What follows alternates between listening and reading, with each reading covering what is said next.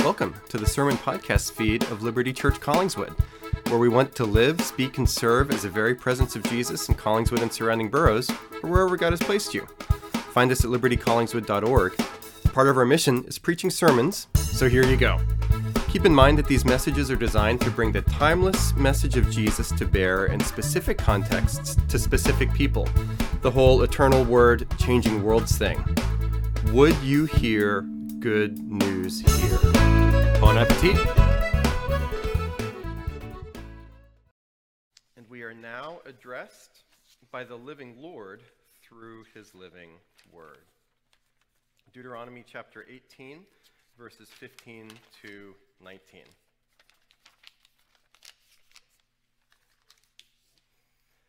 The Lord your God will raise up for you a prophet like me from among you, from among your brothers. It is to him you shall listen.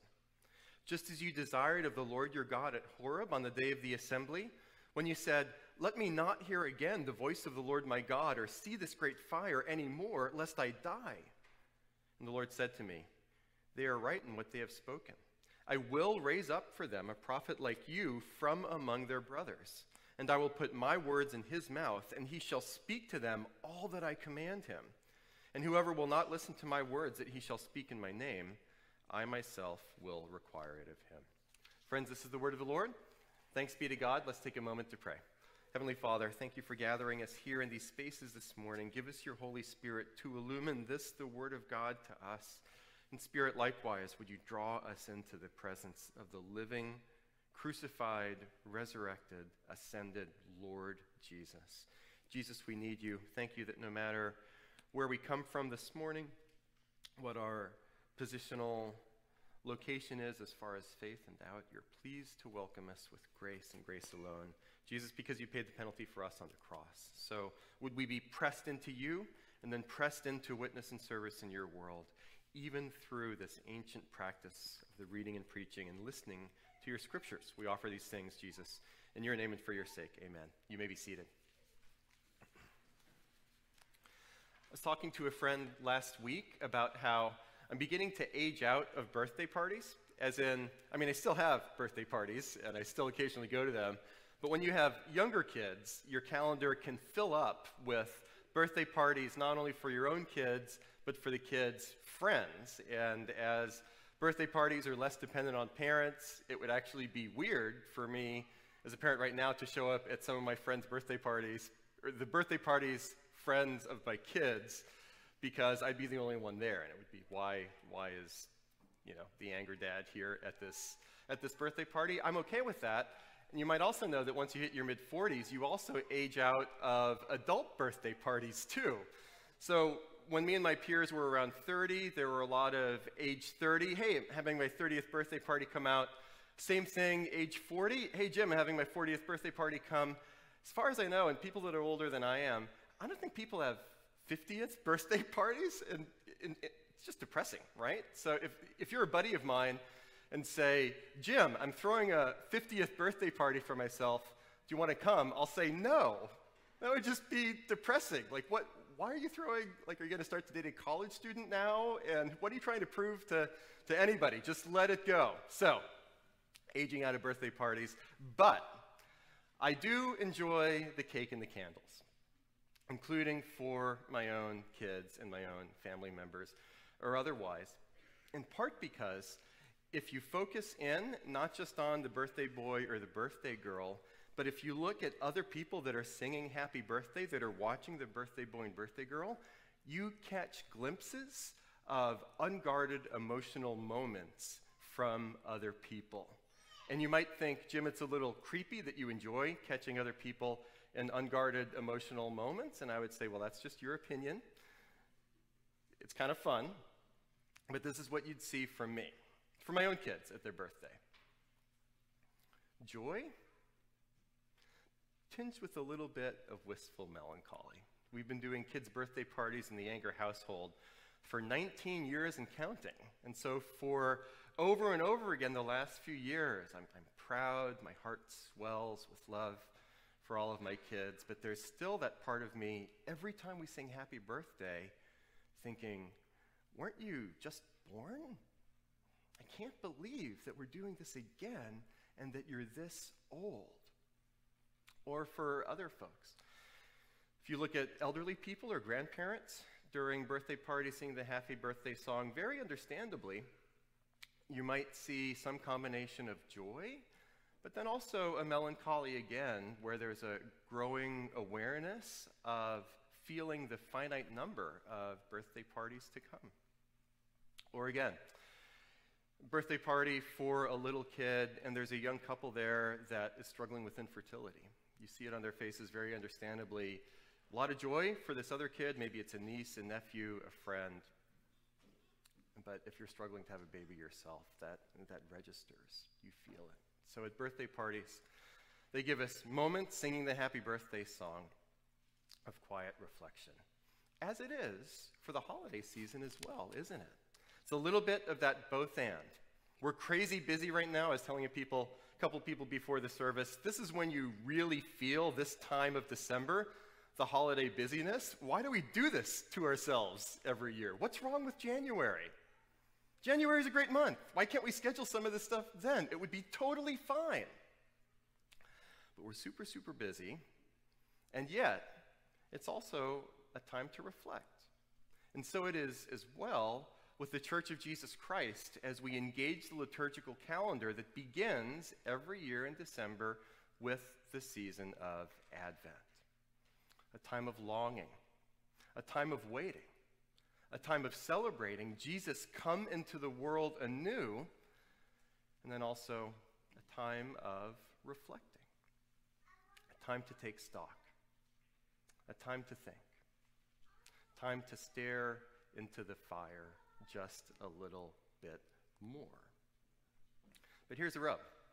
Sometimes, and we do have a fireplace at Casa Anger, it gets later at night, and I have a rocking chair,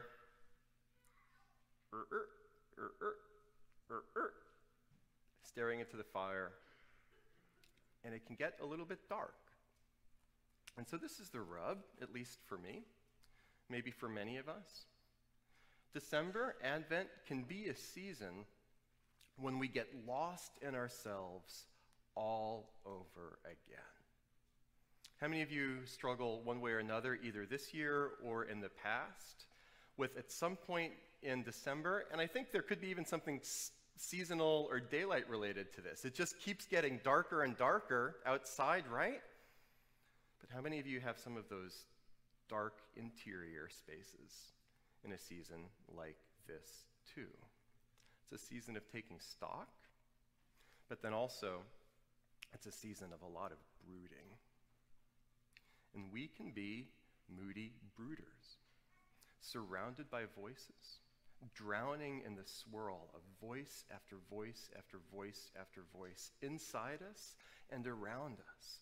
Thought after thought after thought, negative thought after negative thought after negative thought, anxious thought after anxious thought after anxious thought, sad thought after sad thought after sad thought, and it's hard to know which end is up and which end is down as we're stuck and surrounded by those voices in such darkness.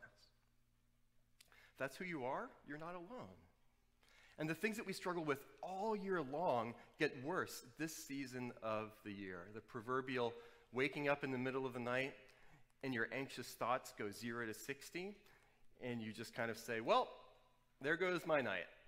I am up. It was a good couple hours of sleep. That is all I'm going to get tonight. Or maybe you go through seasons of life, and I have too, including recently as I process my own stuff. Are any of you car criers? Where you're just driving around and you hear a song, or it's something on the radio or a podcast, and you're sitting there on one of the main highways in Cherry Hill, just bawling at a stoplight to the point where people around you are like knocking on windows saying, "Are you okay?" And I'm like, "No! Why are you even asking? I'm crying in the car," for crying out loud. Drowning in the swirl. Or a lot of parties right now. 'Tis the season.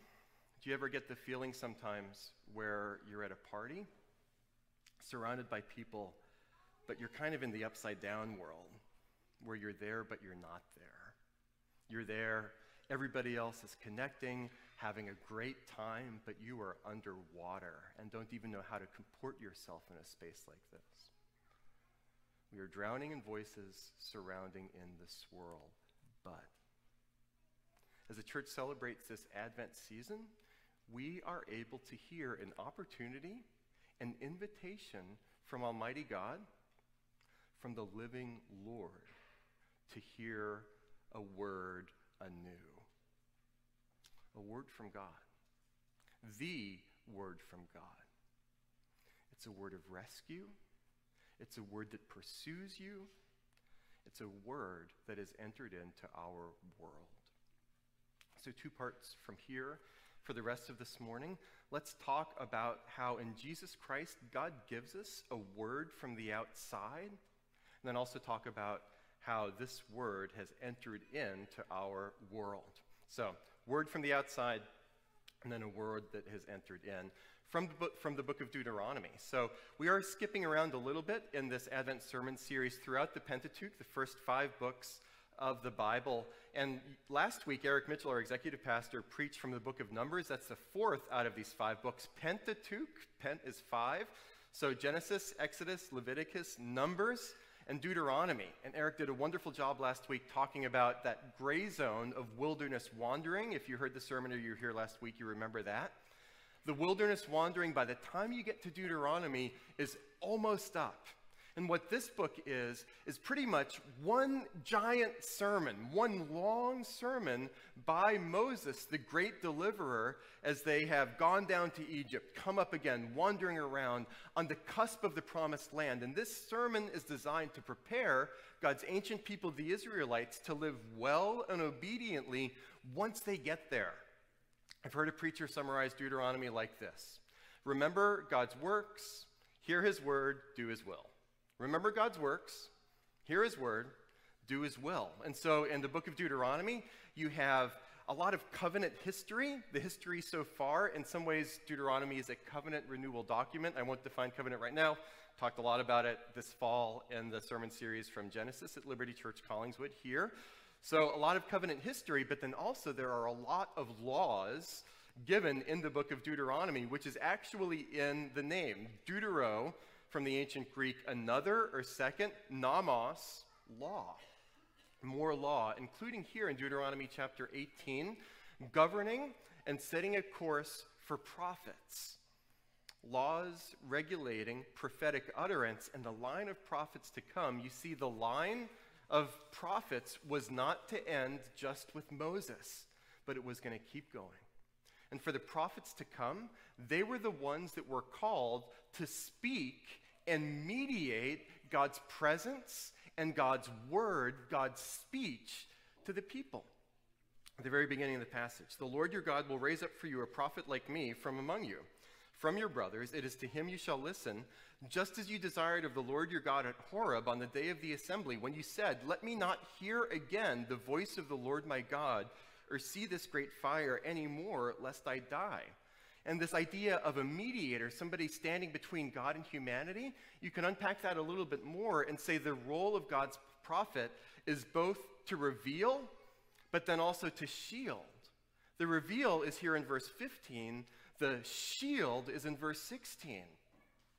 It's as if the holy presence of God is a fire, and you can't get too close. We'd be consumed. Part of the role of the prophet mediator is to stand in the way, to shield the people of God from the full intensity of God's holy person, and yet truly reveal the person of God to the people of God.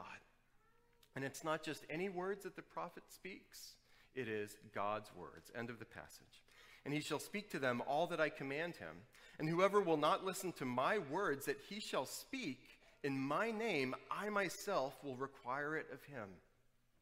And as with the last couple of passages that we've seen so far in this Advent sermon series, this passage also from the book of Deuteronomy, long before Jesus Messiah came a couple thousand years ago, this passage was considered to be messianic, looking forward to the deliverer, the mediator to come, the Messiah, not just any prophet, not just all prophets in this prophetic line, but this passage was considered to look forward to the prophet, the messianic prophet to come. And so, for example, in the Gospel of John, when Jesus performs a miracle, this is what we read afterwards in John 6. When the people saw the sign that he had done, they said, and this is how it is translated into English, "This indeed is the prophet, capital P, who is to come into the world." This indeed is the prophet who is to come into the world. Jesus is the prophet, and that language of the prophet who is to come looks back to a passage like this from Deuteronomy. We've talked so far in the sermon series too in Advent, where Jesus can be understood or construed according to his three offices: prophet, priest, and king. I've had a couple of sermons about King Jesus. Next week, we're going to hear about Jesus, our great high priest. And here is Jesus as prophet, God's word to us. And it is a word from outside that truly we need. And if you're here this morning, if you're skeptical of spiritual realities, if you're wavering, not sure where you stand with all of this Jesus stuff, thank you so much for being here.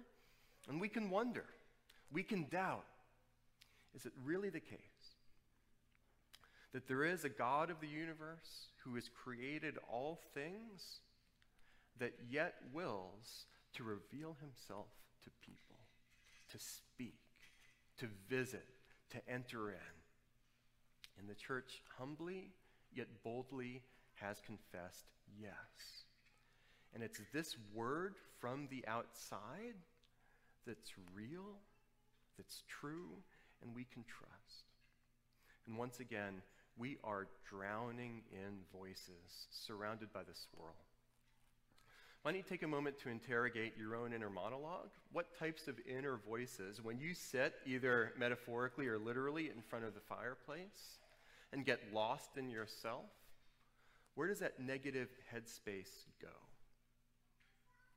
Voices of self-doubt or self-defeat? Voices of regret or guilt? Voices that are just obsessive all over the place. We can't let it go, we can't let it go, we can't let it go, replaying scenarios over and over again in our head. Voices of judgmentalism to any and everybody around us. Spinning narratives in our heads where we're the good guy, the good girl, we're the hero, and everybody else around us all the time is a villain. Stuff in our heads that's just plain wrong. That's not true. They're lies. Not true. But we spin them and spin them and spin them and spin them. And I know that generally people come to church for good news. Here's some bad news. And that's only the voices inside. What about all the voices outside, all around us, that are amplified by technology, internet, and other things? And here we are again at a pendulum that has swung. Previous generations here in the West. Is it possible that people bottled up their feelings too much, were repressed, should have expressed more? Absolutely. But is it possible that the pendulum has swung so far in the other direction, where it can be argued that the cardinal sin of this cultural moment is to keep anything on the inside? And our expressive individualism is, if I feel it, I am morally obligated to broadcast it. A cultural critic and writer that I like named James Parker put it this way. But that's modernity. The inside's on the outside, leaving a vacuum on the inside. So we're surrounded by all of these outside voices, while the inside ones continue to churn. Saul Bellow, in one of his later novels, Herzog, said this: "No individual has existed yet, able to live, able to die. Only diseased, tragic, or dismal and ludicrous fools." So we're fatigued. And what's the way out? We think maybe another voice? Maybe another word? Yes, as far as it goes. But another word from the inside isn't going to do anything for us. Because we're all stuck in the same swirl. We're all stuck in the same morass. We need a word from the outside, from a different vantage point. Years and years ago, I was on a Ferris wheel at Ocean City. I think the big Ferris wheel in Ocean City, right? I was with one of my daughters, and I'm afraid of heights. So I did not enjoy it at all, but that's how much I love my family, doing it for them. And I forget which daughter it was, but we were going around the Ferris wheel over and over again, and each time we went around, we said, look at that funny oval sign. And then we went around again. Look at that funny oval sign. Went around again. Same thing. I've never seen a sign like that. We got off the Ferris wheel. Did I say roller coaster? I said Ferris wheel. Yeah, Ferris wheel. Okay. Got off the Ferris wheel. Actually, it would be the same thing with a roller coaster. And that oval sign that we kept pointing to over and over again, it was square. But we had no idea. It's like, how'd that sign change just then? It didn't. But neither myself or my child could tell the difference because we both had the same vantage point. We needed an external perspective. Or think about old war movies. Say you're on the front line somewhere, you're being shelled, and you want to know what's going on in the larger battle or the larger war. It's not going to be good enough just to radio somebody 50 yards down the trench because they're seeing the same mess that you're seeing. You need a word from outside. You need a word from the base. You need a larger perspective. And isn't it funny when in so many ways, even for myself, my selfishness and my sin, I try to block out any voice that's not mine because mine must be supreme, even God's, other people's. Nope, it's just mine. But we're made in the image of God. And we're wired at a deep level to look out and look up and say, there's got to be more than this. And there is. A word from the outside for us, a word that pursues us. And this really is good news. Should you pursue God in Christ? Should you pursue the Word of God? Yes. But the even better news is that the Word pursues you. And Jesus is not just another talking head. He's the authority. He's the creator of all things. I imagine that at least for some of us in this room, we may receive one present or another that requires some instructions for Christmas. And I, for one, have enjoyed the transition from these hugely long, boring, it looks like English, but I really don't understand anything, operational manuals, and we've gone to the quick start guides. Aren't they great? It's so much easier. I don't think anybody's looked at a user manual in 10 years since the quick start guides were included in the same packages. But if you want to know how something works, you go to the source. You go to the manual with our cars. Hey, how do I change this light bulb? How do I work on this flux capacitor and all the other car parts? Well, I have to go to the manual to figure that out. And I can trust it because I have a Toyota. This manual comes from Toyota. I have a Chrysler. This comes from a Chrysler. The God of the universe speaks authoritatively to us because he's like, yeah, I made all this. And you can trust me when I say, trust me. It's a different vantage point altogether, which lets us regain our sight. And when we come under the lordship of Jesus, so much of our crazy world begins to make sense. Oh, I can put this here and put this here. And even for me, coming to Jesus years and years ago, one of the things that I felt as I engaged God's word, as I engaged Jesus, was relief from the swirl of all of these different voices, where I'm able to recognize now I have a word that's honest, a word that organizes my mess and the mess of the world around me, a world that forgives, and a world that hears. So in this Advent season, call out, listen to that word. I will raise up for them a prophet like you from among their brothers, and I will put my words in his mouth, and he shall speak to them all that I command him. Begin at the beginning of the liturgical year.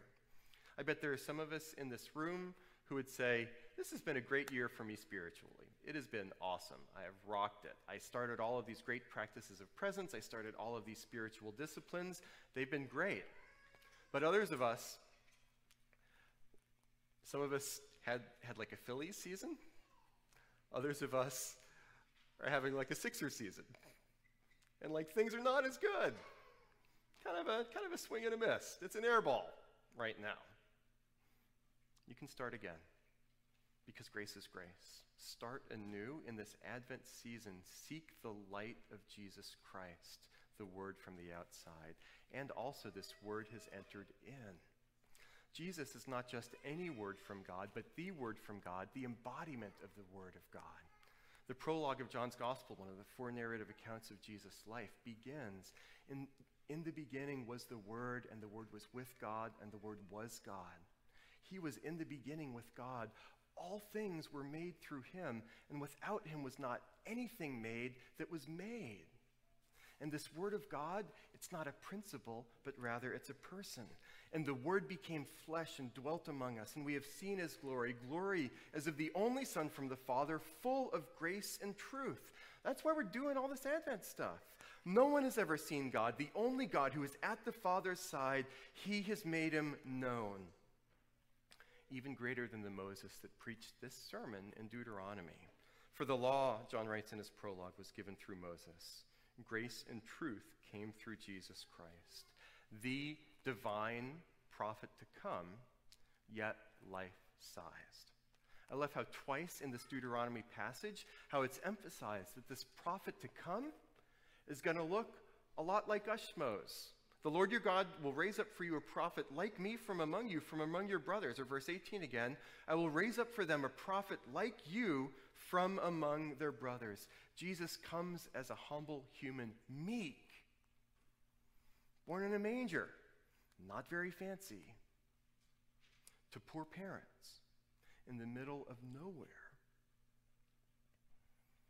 Aside from Jesus, you never would have heard the name Bethlehem. Only because of him. And this word fits our world. A conversation I had with one of my boys years and years ago, early elementary school, doing Bible story time, praying, and my boy said, Dad, I've been thinking. And that's always one of those garden of forking paths moments for a parent. You can either say, and I'm tired. Or this is one of my better moments, and I said, yeah, tell me more. He said, Dad, it just seems like the world is really sad. And there's a lot of sad things out there. Is that true, Dad? And it was heartbreaking to hear that. I wish I could have told him, like, no, it's not sad. There's a lot of happy stuff out there, only happy stuff. But instead I went the opposite direction, which I think is true. Yeah. It's really sad. I'm sorry that that's true. But we also went on to have a conversation about how Jesus is, the Bible calls it, our man of sorrows. And Jesus knows us in our sorrows. He knows us in the swirl of the voices and the sin in our lives. And more than that, Jesus of Nazareth is the one, you could say, that submitted to the swirl all the way to the cross. You see this idea that we have in Deuteronomy 18:16 about speaking and revealing, about revealing and shielding. That's what Jesus did on the cross. When he shields us from the holy intensity of God's goodness and his wrath, taking upon himself the punishment for sin that we would be free.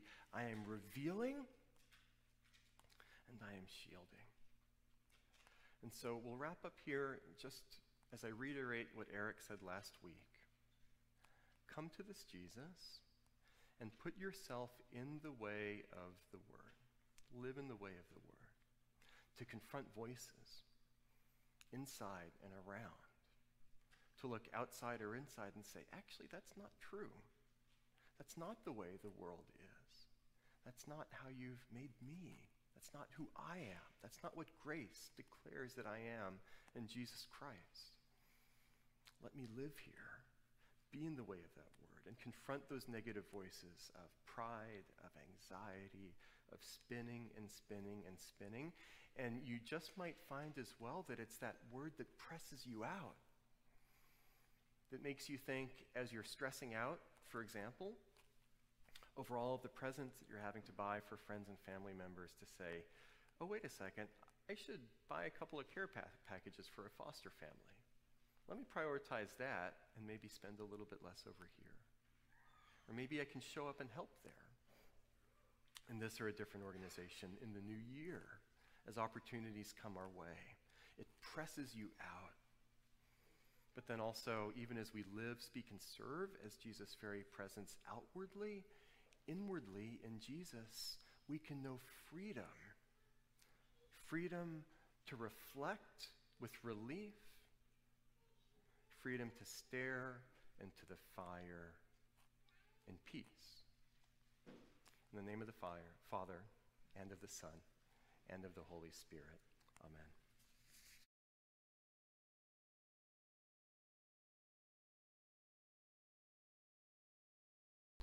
Hey, could that have been the best sermon ever?